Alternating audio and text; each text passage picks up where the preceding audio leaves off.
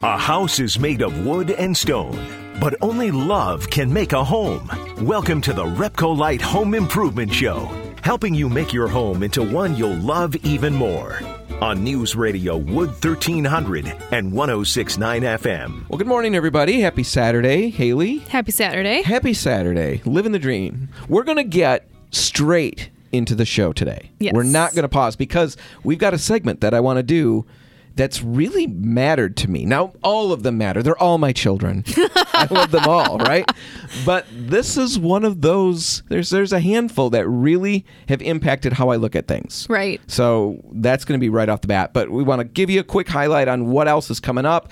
And at the end of the show today, we're going to do another one of our Hidden Gems of West Michigan segments. I'm excited about it. Found a new place that we'd really like to recommend. We've recommended a few in the past. We've got a new one. We think it's a really cool little shop. I don't want to say any more about it. It's kind of a cool surprise. We'll get to that at the end. We'll also be in the studio. Well, we'll be on the phone. Force a habit there. We'll be on the phone with Nick Sargent from Johnson Carpet 1 in Granville, talking about how to use area rugs to define a space. But now, that's what's coming up. Now let's get to the thing that I'm really intrigued about. And you, like 2 weeks or so ago, went to visit a friend, and you kind of came back with a story about books and... Well, my best friend Amber lives in Moline, Illinois with her husband Mitchell, and Mitchell used to work at used bookstores, and before that he was a big reader, but of course when he worked at these used bookstores he got a crazy discount on books that are already cheap, so he amassed this giant collection of books. I have a giant collection of paint. And it's less usable over time, but he's got books. That's cool. Everything from, classic literature to comic books. And I pointed it out as a personal library, and he was kind of taken aback. Would you consider this a personal library? Do you know anyone else that has this many books? Right. Yeah, it's a personal library. And it takes up their whole dining room. See, and you talked about that, and we had already been kicking around the idea of tackling that as a project and proposing that as a project. We hear about man caves and she sheds and all of that, and they all have their place and their value.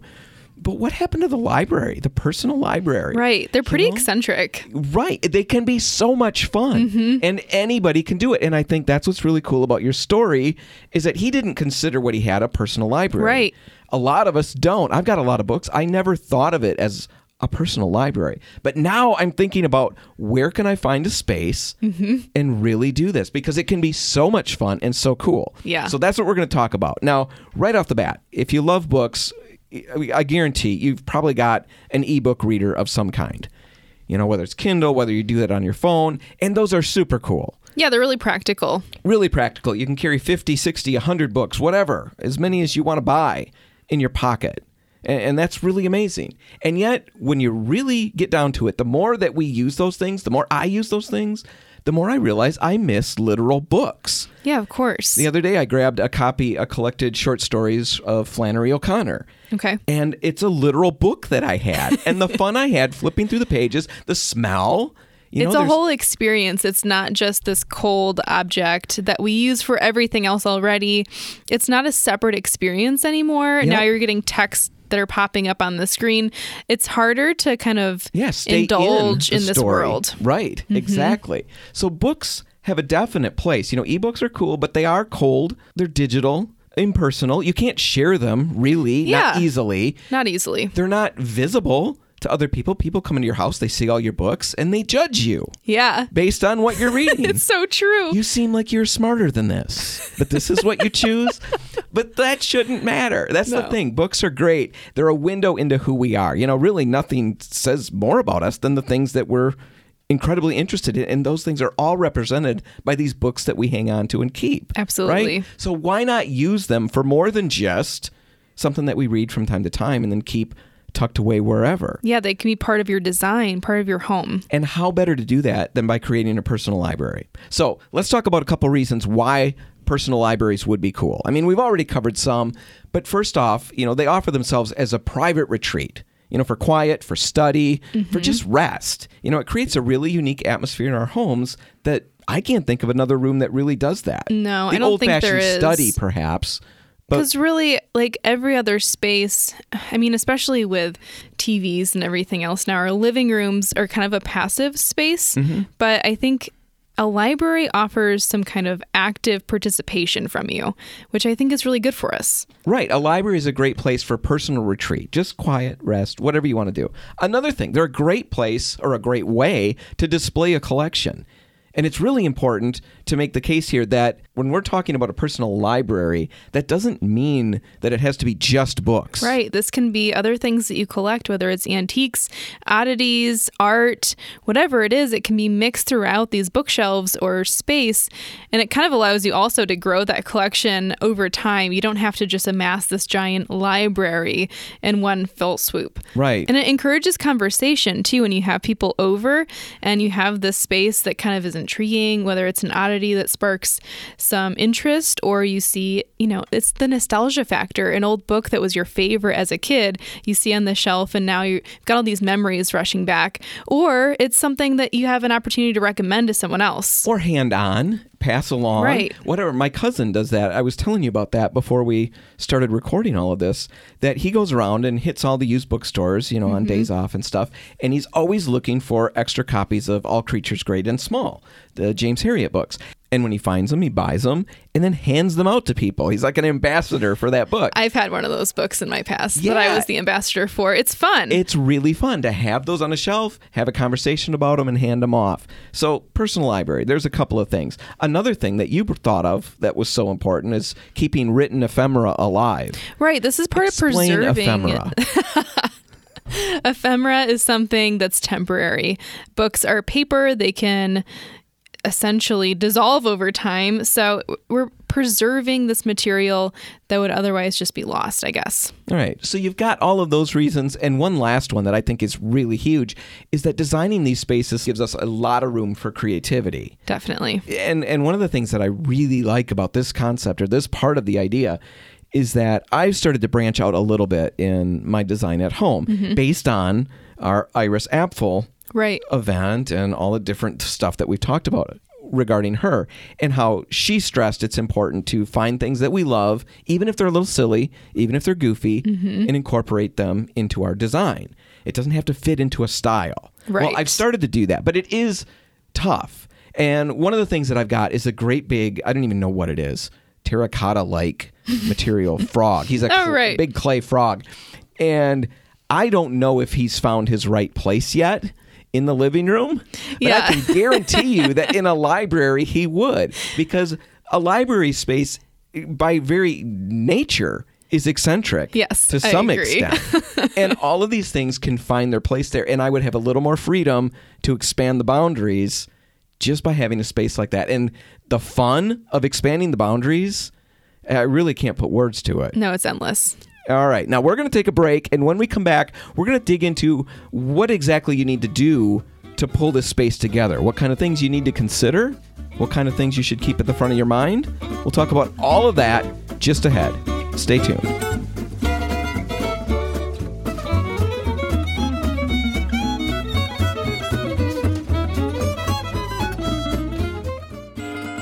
Helping you turn your house into your dream home. This is the Repcolite Home Improvement Show, presented by Benjamin Moore on News Radio Wood 1300 and 106.9 FM. And we're back, and we're talking about personal libraries.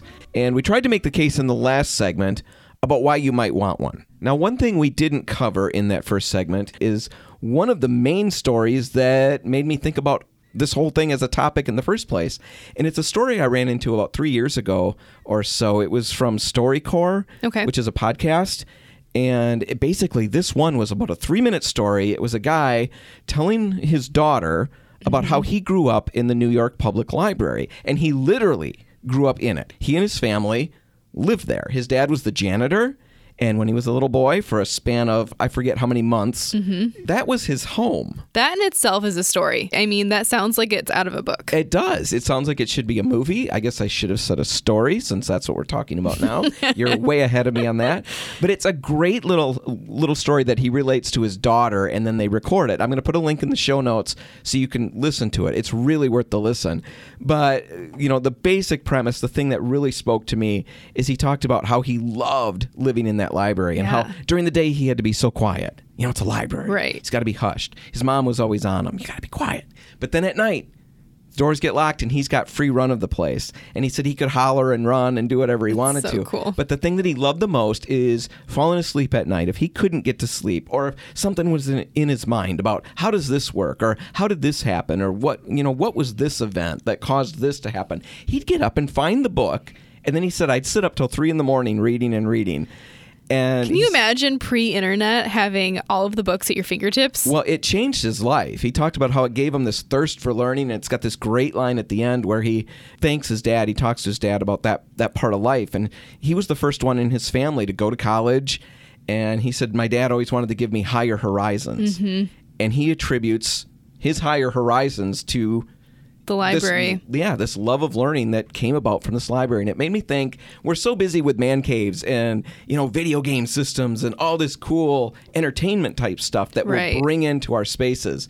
What happened to this? This idea of a personal library. And it doesn't have to be scholarly. It doesn't have to be all those things. No, and it doesn't have to be an entire space either. It doesn't have to be a dedicated room, I guess is what I'm saying. Right. But it's a great concept. Yeah. So let's imagine that you've got the books. Mm-hmm. You've got enough to get going and you want to get started. Where do you go with it? What's the right space? And like you're saying, Haley, it doesn't have to be a dedicated room. No, now, it sure could be, but it doesn't have to be. So start by just taking a look around your home and seeing what you've got. Now, that there could be, an awkward space somewhere. Yeah, an in-between space that doesn't make a lot of sense right now. It's just kind of something you pass through, like a stair landing at the top. Well, my grandma had that, and that I think it was a great example. I always think about that. And yeah, she did a nice job with it, but it was just this in-between space. It would have been perfect for a little library.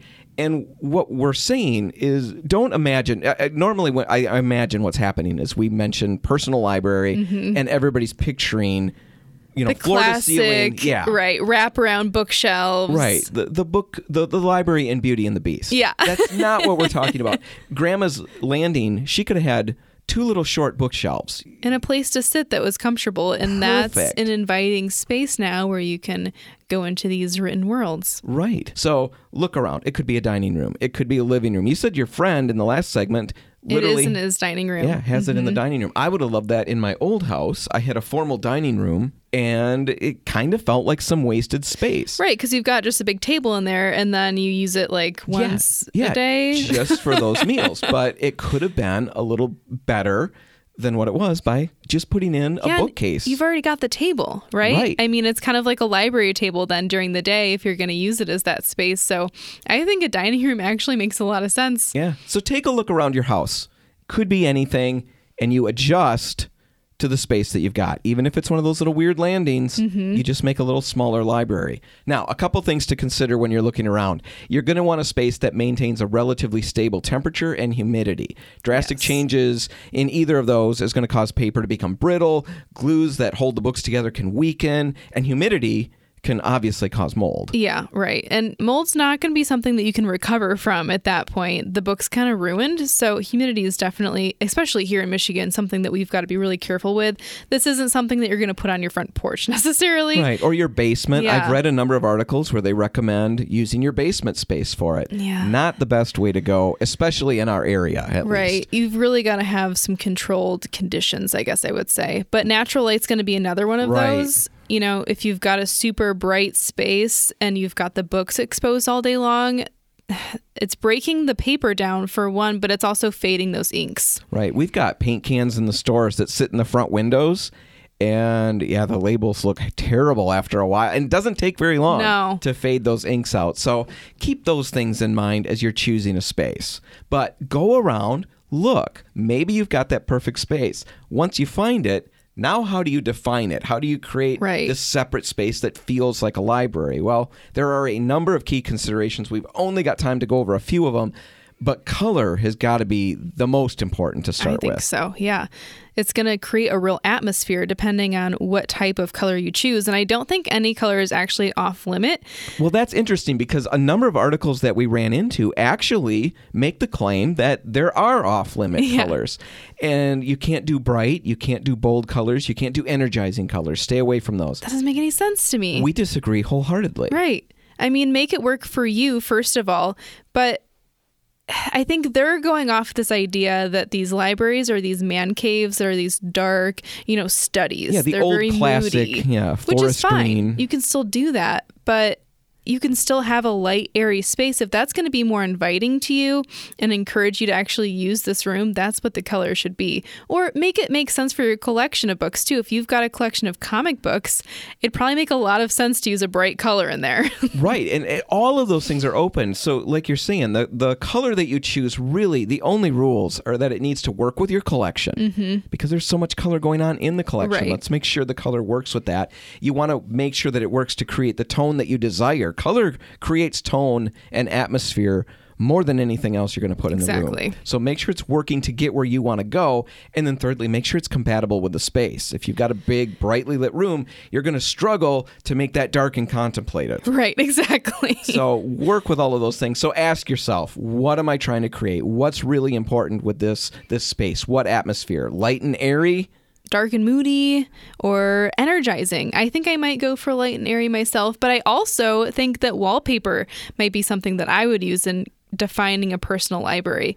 It's going to add so much character to this space, and it's a type of whimsy that you can't really get with paint. Right. And wallpaper is an incredibly practical way to start this whole design process as you're trying to plan out what colors you might want. What atmosphere do you want to create? We've talked about it before, but tooling through the wallpaper books, you will find things that you never thought would be available on or a wall, appealing to you or even. appealing to you, right. You'll find color combinations that you wouldn't have considered, and all of it comes together in wallpaper, and it gives you direction. It gives you something to work with.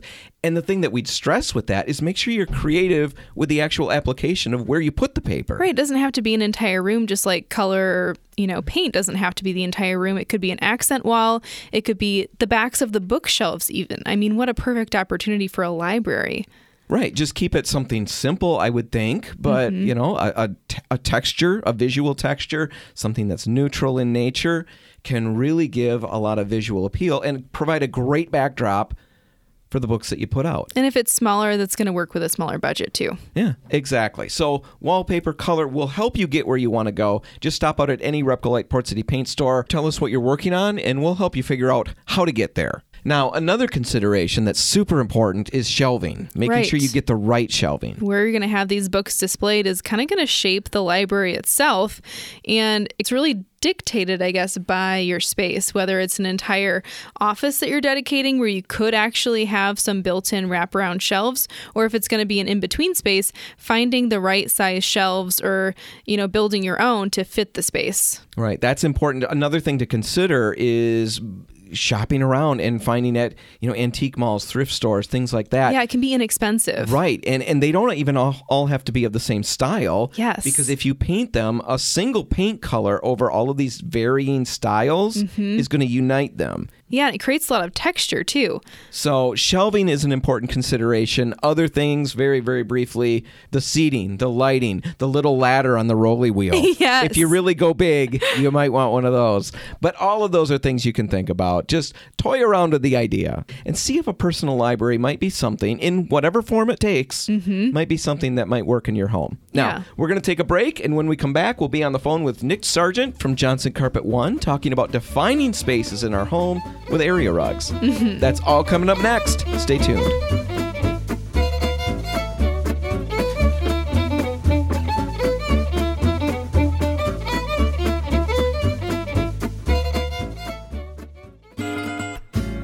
If you want to take your DIY skills up a rung, the Repcolite Home Improvement Show is here to give you a boost on News Radio Wood 1300 and 106.9 FM. And we're back. And Haley, open floor plans. Lots of people have them, and lots of people love them.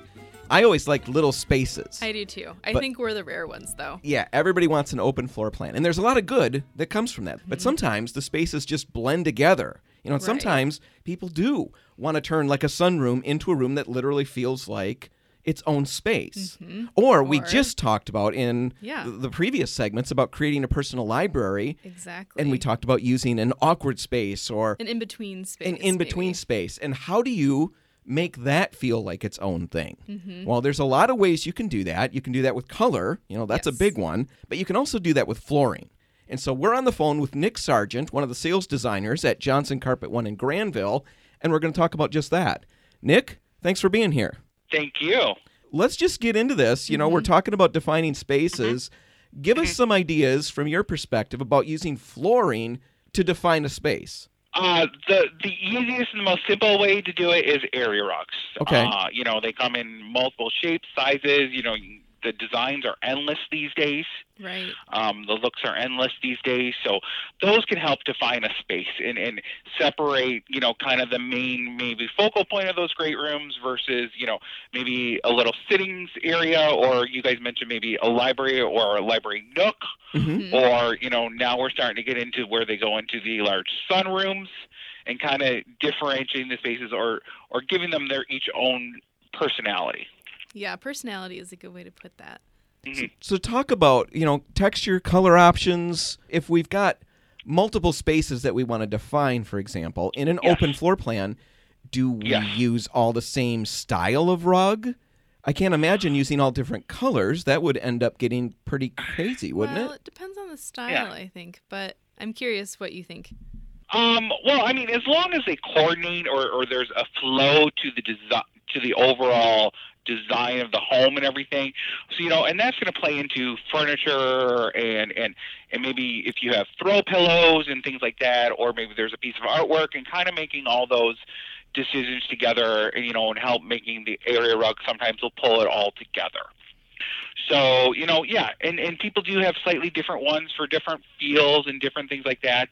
And then some rugs come bigger than other types of rugs, and especially with these great rooms, they're loud. We have a lot of hard surface, much more hard surface than we've had in the past, and things like that. So more fabric, the more soft surfaces we can do help, ground spaces or absorb sound as well.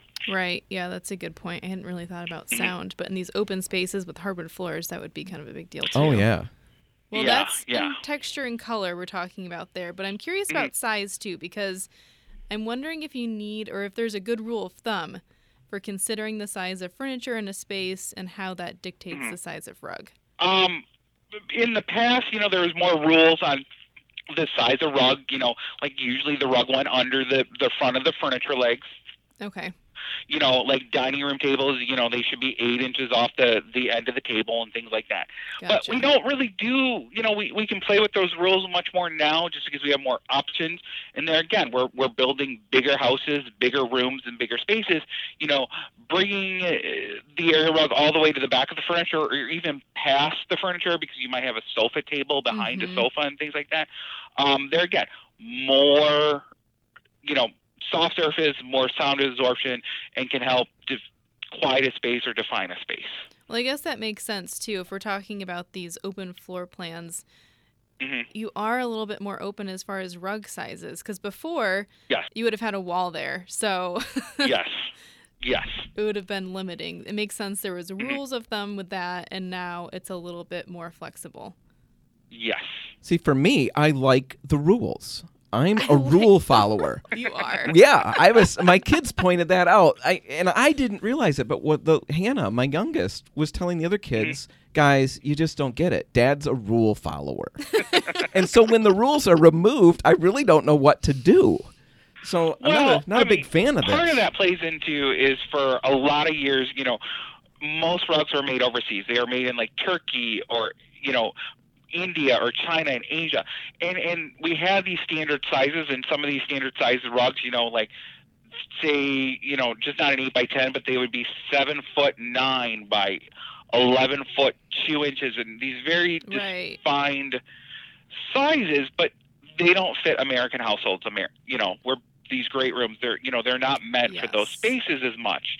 So, that kind of helps throw out the rule book a little bit because, not everybody can make some of those standard sizes work in their households. Yeah, I've been in that situation before. I've ordered an area rug off of Amazon. And it's very specific sizes that you're able to get. And none of them really felt right for what I was working with. So I really struggled with that in the past. So what are you talking about offering, Nick? Do you have custom sizes or just more sizes? Okay, custom. Yes. So pretty much here at Johnson's, we can take any carpet we have on the floor and we can turn it into an area rug. Most manufacturers have an area rug division where they'll take the goods and they'll fabricate it however we want it done, and then they'll ship the final product to us. Or, we also have a couple local rug fabricators where we can, design a rug for you, send it out to them, and then they will fabricate it for us. Cool. All right. So okay. that could be very custom then. So we've talked about hard surfaces and putting the rugs on those areas. I guess I'm curious about carpet. I've seen that over and over again. It just seems strange to me. It's a very old design style. It's one that's been around for a very, very long time. Is a lot of times, because hundreds of years ago, we didn't have as many options as we did in carpet. We just had wool carpets, and we tend to have like 3 colors in wool carpets. Sure. So, and then, people would get area rugs from Persia or other parts of the world, and they would throw it on top of it to give room color. So layering area rugs is a very, very common thing. You see it a lot on, the East Coast or the West Coast. Typically now you would probably want to do a very tight carpet underneath, or something low pile, maybe not pattern to it, and then you could layer on top of that. And that's not going to damage that carpet over time? No. Sometimes you'll have to have the correct rug pad in between, but other than that, no. Because a lot of times you'll see, maybe a sisal rug, and, sisal rugs can be kind of prickly and kind of not the nicest, softest thing to lay on. Right. And then you might see a shag rug on top of that, or you might see a pattern rug on top of that, and then sometimes people will throw maybe a cowhide on top it all off, So you can really layer with these different piles and textures. See, I would be sucking up the edges of it with the vacuum all the time. Yeah, I know what you mean. People like me shouldn't have an expensive area rug. I should just have something inexpensive. Well, and I don't think I've ever done rugs correctly either, because I know there are things that exist to keep the rug in place, but I've never been good at using them. So what should I be using? Some rugs will already have the non-skid attached to the back. There's the waffle ones. A lot of people refer to them as the waffles. They're very thin and they kind of look like, like basically a waffle, and that will help keep things in the past. Or we also sell premium rug pads. Premium rug pads, way back in the day, they were made out of horsehair. Now they're made out of synthetic material, but it's kind of the same thing. It kind of grips the bottom of the carpet. There's usually a non-skid attached to the bottom that will help ground it and keep it in place. And that will protect both the rug and the flooring underneath. Okay, interesting. All right. So talk a little bit in the last little bit that we've got here about what you guys, you kind of alluded to it already. Everything at your showroom, if you've got a carpet, it could be turned into an area rug. Do you have specific area rugs as well? What can our listeners come in and expect to find at your place? We are bringing in more and more, traditional area rugs selections and things like that. Most of our manufacturers will showcase a little bit here and there. We're trying to bring in more and more because, there's not really a good source of that in West Michigan right now. And we aim to be that source in West Michigan for area rugs and things like that. All right. So how long does it take to get a custom rug should I want to, go that route? Yeah. Sometimes it can be as little as 2 weeks, and sometimes it can be, 6 weeks or more, depending on what options and how you want it finished. All right. So you guys are located where in Granville? Downtown Granville, corner of Chicago Drive in Wilson. All right. Johnson Carpet One. If our listeners have any questions, Nick, and they want to get in touch with you or, reach out to the store, how's the best way to do that? Yes. You can either stop into our showroom, or we're open 6 days a week. Otherwise, 616-531-3100 is our main service line. All right. Awesome. Nick Sargent from Johnson Carpet One. Thanks for talking with us today, Nick. Thank you. All right. We've got to take a break. We're going to play commercials. I'm sure they're going to be good ones. We've handpicked them. hand-selected our favorite commercials. That would be fun. Yeah, I think we should do that. Yeah. They'll play. When we're back, we're going to be talking about a great find, a gem, a hidden gem in West Michigan. You're going to want to hear what it is, where it is, and how to get there. That's all coming up next. Stay tuned.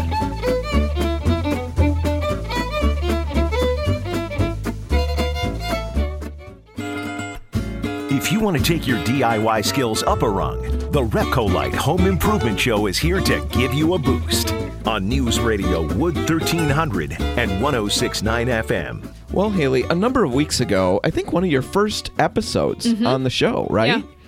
We went and decided it was winter and it was snowy. And we thought, what can we tell people to do? Or encourage. We don't tell anybody to do anything. I tell my children. Demand. We have a list of demands that we want everybody to pay attention to. No, we were trying to encourage people. There's fun things to do, right? Yes, definitely. And maybe things you hadn't thought of before. Exactly. Things you may not have even known existed. And we found the Muskegon Winter Sports Complex. Yes, I went luging there for the first time, and that was quite the experience. We highly recommend that place. And you went to Wally's Treasures and Antique Mall? Yes. Wally's Treasures in Grand Rapids. And again, just a lot of fun. It was a place I didn't know about. And when I got there, I wanted everybody to know about it because great prices, a lot of stuff to see, just a great way to spend an afternoon. Had a lot of fun with the kids. Well, we found another one that we want to talk about, and you stumbled into this one. It's the Heritage... I can't even remember how. No, I don't remember how either. We were probably working on another segment, and we ran into the Heritage Company, Architectural Salvage and Supply in Kalamazoo. And they've got an interesting story. They've been around for a long time, established in 1986, and they talked about having a huge collection of basically restoration-type hardware and materials. Right. Doors, windows, doorknobs, bathroom stuff. I mean, you've got tubs, sinks. So it's a pretty good variety of anything that might have been broken or need to be replaced. They've got grates even, like air return vents, all of that stuff, which I love. I love the detail in those old ones. The new ones are just like, meh, whatever. Right. Well, it's a really interesting place, online at least, and we love the idea of the work that they do. They're saving these old architectural elements. And there's just so much that we get out of that. The ability to reuse these things. We can add character to a newer space in our homes. Right. Because a lot of these really old features of architecture are super popular right now in design. So it's important to have these old things that we can bring in, I think, and not necessarily have to depend on these replicas or whatever, because these are the real deal. The real deal. High quality pieces, and it's just important that they're saved. That's really interesting. Also, so much of this can be repurposed, using it for crafty projects, things like that. Old windows. Yes, it's a perfect example. Exactly. And also, finally, of course, it's a great place to have if you are restoring an old home, a historic home, and you need to find, period accurate pieces or materials, elements, places like this. It's not as easy to just go to a big box store to find something when you break whatever it is. You can't. Not for some of these pieces. And places like this, it's like a real tangible catalog that you walk through. So anyway, that's what it looked like online. We decided we'd go and check it out. And after we found parking... Yeah, that was and we found out again that I'm a rule follower and I am Haley not. Doesn't care. She's so busy we'll just park here and we'll be fine. And I'm playing out a million scenarios in my head. We're going to get a ticket. It's going to get towed away. I might even get yelled at. Yeah. And if we get yelled at, do you know what that's going to feel like?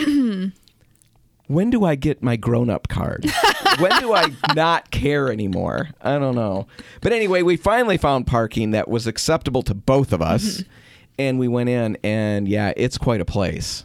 It's really overwhelming at first because there's so much of each of these categories. And the first thing that caught my eye was all the lighting. They have so much old lighting there, and it's all been restored. You can use this stuff in your new house, your old house, wherever. And it's really well priced, which was overwhelming to me because I'm thinking, wow, this is stuff that I can actually afford to buy and put in a house potentially. Right, and it's the authentic, period accurate Yeah. piece. This is exactly what was used in these older houses. And like you said, it's been restored.